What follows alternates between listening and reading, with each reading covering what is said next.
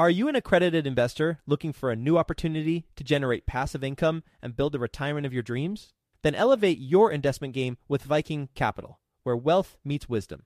Whether you're a seasoned investor or just starting out, Viking Capital can help guide you towards financial freedom through passive real estate investing.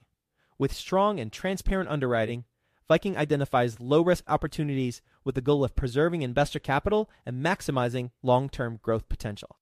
And their accessible and responsive investor relations team will help you understand how each investment will impact your unique financial goals. With $800 million in assets acquired, more than $230 million in equity raised, and more than 5,000 units under management, Viking Capital is your path to early retirement.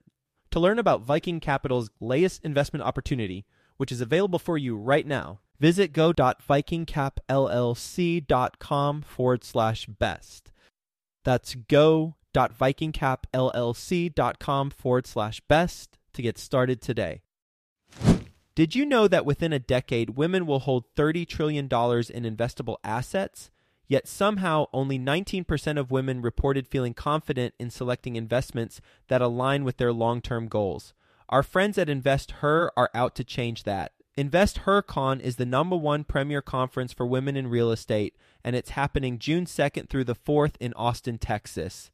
InvestHerCon is not just another real estate conference. It's a transformational experience focused on real estate investing, business strategies, and self-care tactics, all designed to help women take control of their financial futures. Gain the knowledge and skills you need to grow your portfolio and build a sustainable business, all while connecting with over 500 women who are playing at the same level. To learn more and to get your tickets, visit InvestHerCon.com today and use the code 100BESTEVER to get $100 off your ticket.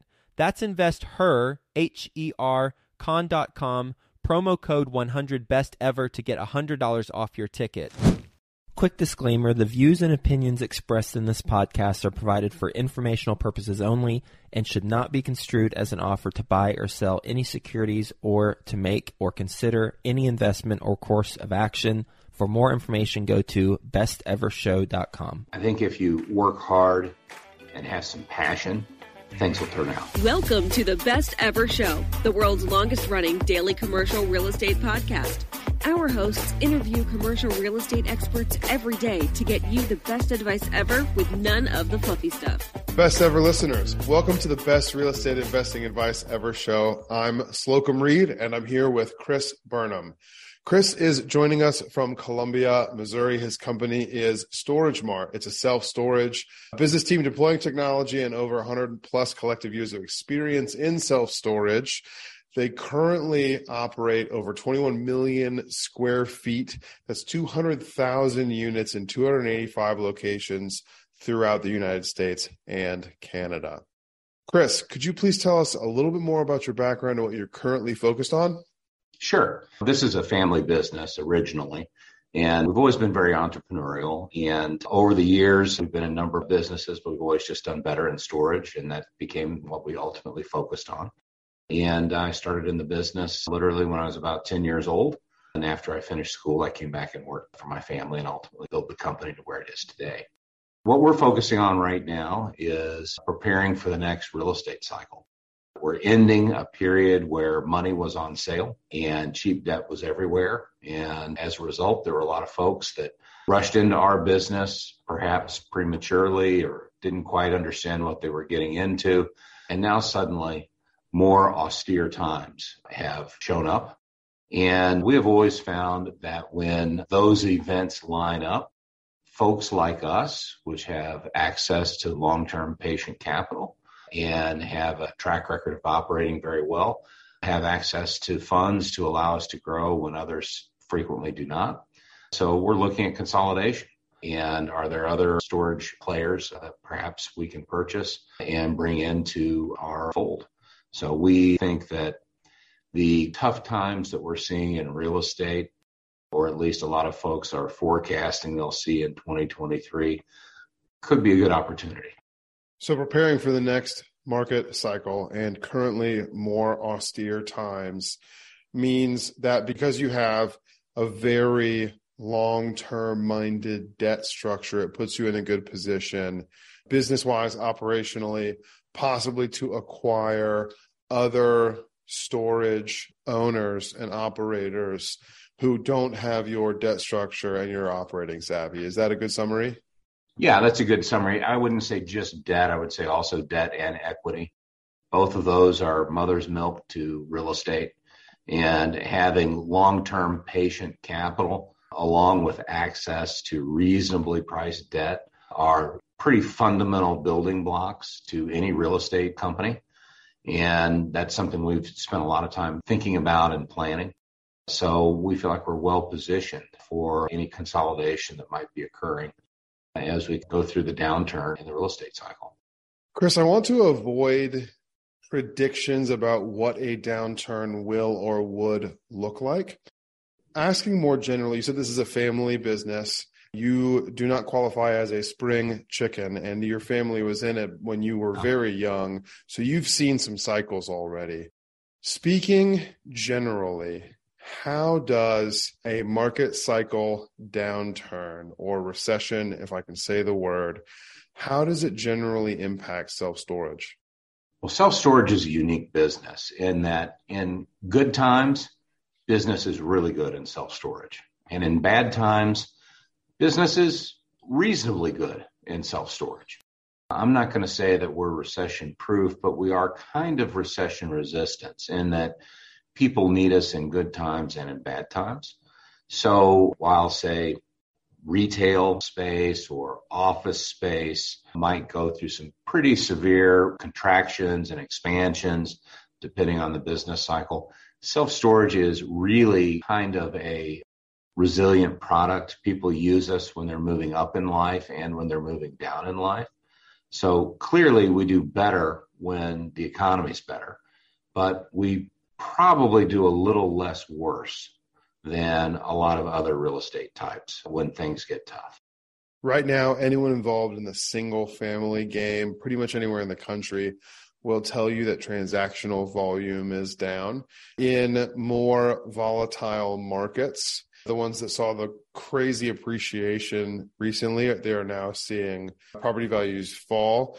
And in places where I am, like Cincinnati, Ohio, where the appreciation was not as extreme as it was in parts of Florida, Arizona, Texas, we're not seeing prices go down. We're seeing them stay level. But again, the transactional volume is significantly lower. So you have way fewer people moving. Have you seen that impact demand for self-storage? Absolutely. And it's interesting. We came off of a real high post-COVID. COVID was very good for self-storage. People were doing all kinds of real estate transactions, renovating their homes, buying new homes. All of those things were occurring. And we really came off of a huge high from COVID. We're now seeing that COVID premium unwind as people are moving less. New house activity is down, building permits are down. None of that is particularly good for our business. So yes, it's absolutely slowing down. And we thrive off of transition. When Americans are moving, we do well. And if you look at statistics over the last 3 years, more people moved than roughly any other analogous time period in post-war history. Phenomenal amounts of people moved. At one point in time, there was something like 46 million people changed zip codes over about an 18-month period of time. Compared to pre-COVID times, that would have been about 30 million people. So that was a huge surge of business for us, starting to unwind now and probably becoming a little more normal, quote unquote. And from a valuation point, there was a huge cap rate compression that's occurred in self-storage over the last 5 years as we went from being the junkyard dog of real estate to the shining star of real estate, particularly from an institutional investor perspective, because they've realized that over the last 20 years, the self-storage business has actually led the entire real estate universe in total return. And that's starting to get a little more respect from the pension fund crowd, if you will. I know some mobile home park investors who are not going to give up that junkyard dog moniker that easily, Chris. But you're right, there's been some significant growth. Have you seen during that time, you talked about debt and how vital good debt is to any real estate investing venture. Have you seen that better debt has come available over that time span to self-storage investors? Oh, absolutely. That's part of what has made the last 3 or 4 years so good in the storage business. Now the party's over somewhat, and with the increase in interest rates, particularly over the last 6 months, it's making new deals very hard to get done using traditional debt. And what's really interesting, first time in my entire career, we've headed into negative debt yield territory. And what I mean by that is, when you're looking at making an investment, typically when you add some debt, you juice your returns up. Here lately, you've been getting better returns doing all cash investment and not bringing any debt in, where actually your debt's become so much more expensive that it's actually lowering total returns on deals. And that's a pretty new phenomenon. I've never seen that occur in my career. So you're 2 or 3 years out on your pro forma, and the debt you've added is actually costing you more than your equity is. Kind of a crazy thing to happen. And a lot of folks are still trying to make sense of that. The party's over somewhat. Chris, you seem like the kind of person who's very qualified to put numbers behind that. Can you tell us with some metrics what's happening in self-storage right now? Sure. Occupancies are probably down about 5% overall from their peak. In our business, you never run 100% occupied. Peak COVID, the industry was at about 95%. Today, it's at about 90%. 5 years ago, I would have told you that 85% was full occupancy. Nowadays, we're thinking maybe it's 90, maybe it's 95, somewhere in there. But occupancy is definitely a little bit softer. Fortunately, we're starting to see new starts, construction starts tail down. Really, one of the Achilles heel to self-storage is it's not very hard to build these things. And supply can really get out of hand if you're not careful. And we've seen markets get significantly overbuilt, particularly, say, back in the last cycle, 2007, 2008, 2009. There was a massive wave of new supply that came on and really created some pain for 3 or 4 years. We were expecting that to happen along about 2020, but COVID came along and bailed us all out and filled up a lot of empty storage facilities. Now, with the increase in interest rates and everyone's cost of money is about doubled, we think we're going to see fewer construction starts. And that means 24, 25, 2026 look like they could be pretty attractive years in our industry. Because while demand will be increasing, supply will not have kept pace? That's the idea. And really, bankers are getting a lot more conservative right now on the next construction loan that they do. And when we say the party's over, if you own a full self-storage facility right now, you can still monetize your investment. You can sell it lightning quick. There are folks out there that would be buyers. But if you have a piece of dirt that you're thinking about building a self-storage facility on, finding construction debt and construction equity today might be really, really hard to come by. And you might not like the price and the terms on that construction debt. Those seem like good market factors for someone like you to be looking to acquire less than optimally performing facilities. Are you seeing a lot of that? You said if you have full occupancy, that there's a laundry list of buyers waiting there. Are you seeing already, we're recording at the holiday season 2022, are you seeing that there are distressed sellers right now?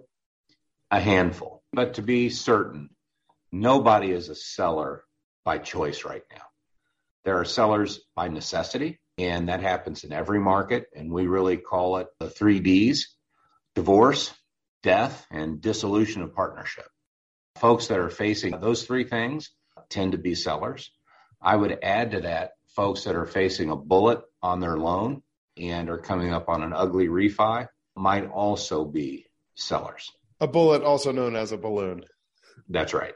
We'll get back to the show, but first, some sponsors I'm confident you'll find value in learning more about. Are you a real estate investor looking to break into the multifamily investing space? Have you heard of MFIN Con happening in Charlotte, North Carolina, June 12th through the 14th? The Multifamily Investor Nation Convention is a place to learn from over 60 high-level apartment investors while networking with more than 700 additional investors. If that's not enough for you, A-Rod, Alex Rodriguez, 12-time Major League Baseball All-Star with over $700 million of commercial real estate assets, will be live and in person speaking at the event. Also speaking is the one and only Dr. Robert Cialdini, the godfather of influence and the award-winning author. I personally love his books. So be sure to secure your tickets to this live in-person event before they're gone. Go to mfincon.com for more details. Sponsorship opportunities are also available. Visit mfincon.com today. Use the promo code BESTEVER to get $200 off your tickets. That's mfincon.com. So, considering the acquisitions that you all are looking to make moving forward into what could be serious headwinds for self-storage, what are your size requirements for a facility and what are your location requirements? Well, let's talk about location first. I want to be able to see Walmart and smell McDonald's.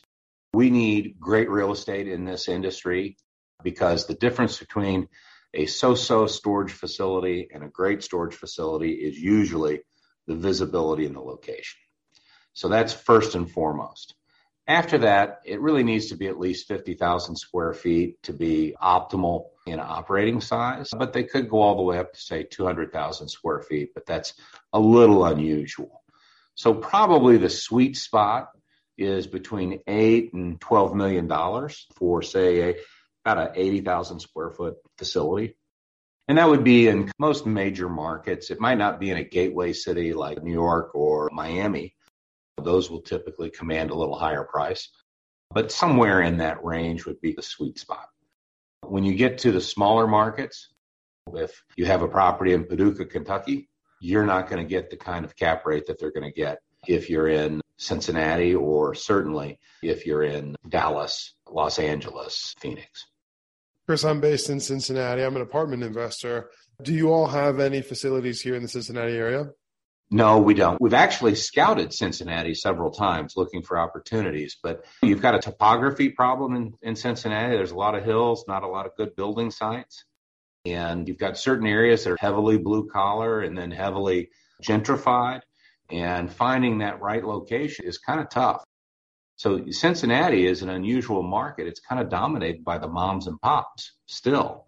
And that's why we think it's attractive. We just haven't been able to scratch anything up.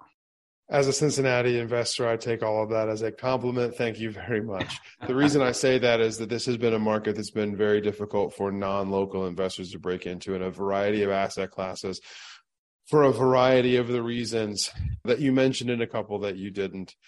Getting off my soapbox now, though, are there any parts of the country that intrigue you, especially right now? Our focus is we want to get a cluster of properties wherever we go. So if we're going to come to a market like Cincinnati, I don't want to go there for one deal. I want to go there because I think I'm ultimately going to get 10 or 12 or 15 stores because that kind of scale makes management so much easier and it actually keeps your cost structure down. That being said, we certainly like a lot of the Midwestern markets because they're just incredibly stable. Indianapolis, Kansas City, Milwaukee, Des Moines have all been great markets for us. But I got to tell you, 40% of my portfolio is located in Manhattan. Not Manhattan, Kansas, Manhattan, New York City. To have such a sizable investment, we have to be very city-oriented as well. So we like New York City.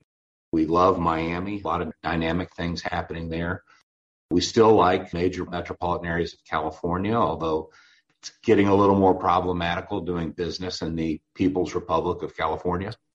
And there's a few other spots that are out there, but anywhere that there's some dynamic factors going on in the marketplace.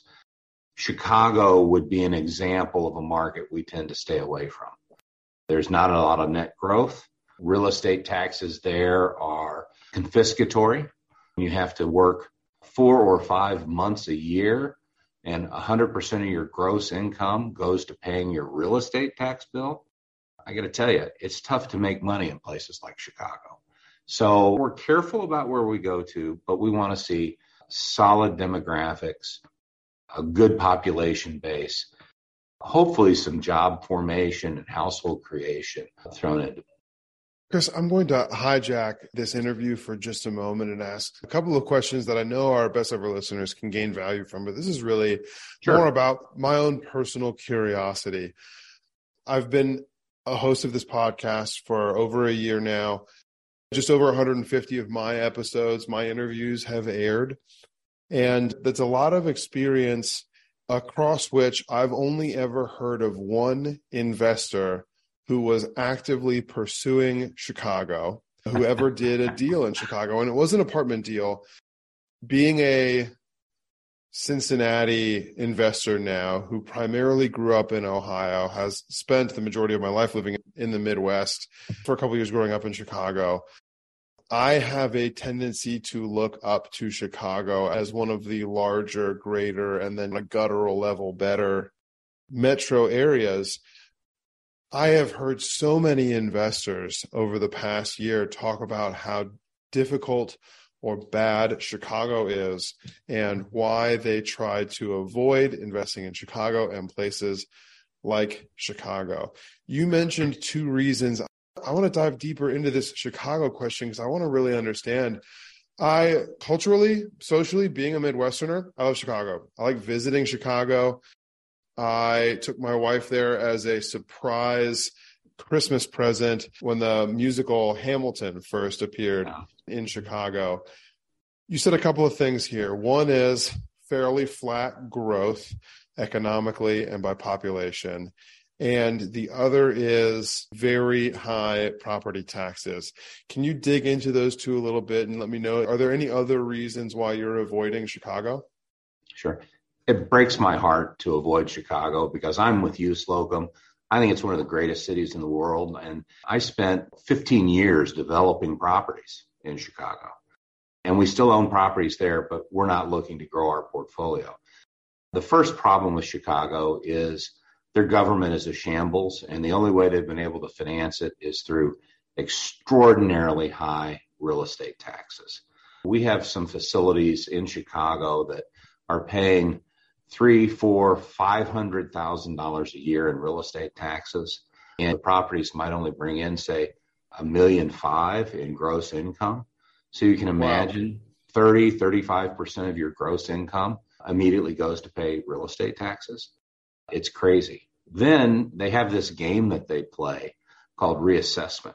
They come in and they give you an assessment that they know is probably 30 or 40% too high, figuring that there might be some people out there that don't appeal it, but everybody appeals it. So you have to pay that higher assessment for 2 or 3 or 4 years until your appeal goes through, and then you win, and then you get half or 3/4 of it back, and then you're fined for a year, and then boom, here it comes again. So there's this assessment game that's played, and it's really unsavory as an investor because you don't have that predictability. I don't mind paying high taxes if I know what it's going to be. It's when you don't know what it's going to be, that's what I think is the problem there. Then the second thing is people are leaving Chicago. They're leaving in droves. There's negative population growth. And 10 years ago, 12 years ago, areas that were gentrifying inside the city of Chicago, that phenomenon has largely stopped, and people are now starting to move out. When hedge fund managers get mugged on the Magnificent Mile downtown, that's a problem. And it's not getting any better. Those are anecdotal stories I hear, but both of my sons lived in downtown Chicago working for big companies. And between COVID, the riots that were going on down there, and just the overall crime aspect, people are just looking for easier places to do business. And it's really too bad because it is a great city. You're painting a difficult picture for the real estate business, but a beautiful picture for the attorney business, which unfortunately I'm not in. So I don't know that Chicago makes sense for me either. I'll stick to Cincinnati. Thank you. Chris, are you ready for the best ever lightning round? You bet. Great. What is the best ever book you recently read? It's called Quartered Way Out Here, and it's a story about a British soldier in Burma during World War II, but it's a true story, and it is written from a soldier's point of view, which tells you just how awful things really were. And it's refreshing to actually see what might have been the real stuff. Chris, what is your best ever way to give back? Something I'm most proud about is our company's affiliation with Big Brothers and Big Sisters. We've raised hundreds of thousands of dollars for them over the years, and we just think it's a great way to reinvest in every community that we do business in. Chris, thus far in your self-storage investing career, what is the biggest mistake you've made and the best ever lesson that resulted from it? Almost every time I've hesitated to take a tough decision, it's come back to bite me in the butt. And it's one of those things that you learn kind of a gut feeling. Usually it might be regarding an employee or something like that, and things just aren't working out. And sometimes it's better to just tear off the Band-Aid and face your problems because they don't go away. Just confronting things head on has been one of the toughest lessons that I've had to learn. On that note, Chris, what is your best ever advice? Let's see here. Get a great employment agreement. No, just joking. Best ever advice. I think if you work hard and have some passion, things will turn out. Last question. Where can our listeners get in touch with you? Sure. Storage-mart.com or chris.burnham@storage-mart.com. I'd love to hear from y'all. Thank you. Those links are in our show notes. Best ever listeners, thank you as well for tuning in. If you've gained value from this conversation about keeping self-storage investing recession-proof, please do subscribe to our show. Leave us a 5-star review and share this episode with a friend you know we can add value to through today's episode. Thank you and have a best ever day. Thanks. Hi, best ever listeners. Joe Fairless here again. And one last thing before you go, would you like to receive a short weekly email with proven tips from experienced investors, free tools and resources, and a roundup of the week's most relevant news and best ever content? Well, if so, join the community of nearly 15,000 commercial real estate passive and active investors who receive the best ever newsletter. Just go to bestevercre.com/access. And you'll get the very next one. I hope you enjoyed this episode. And as always, thank you for listening and have a best ever day.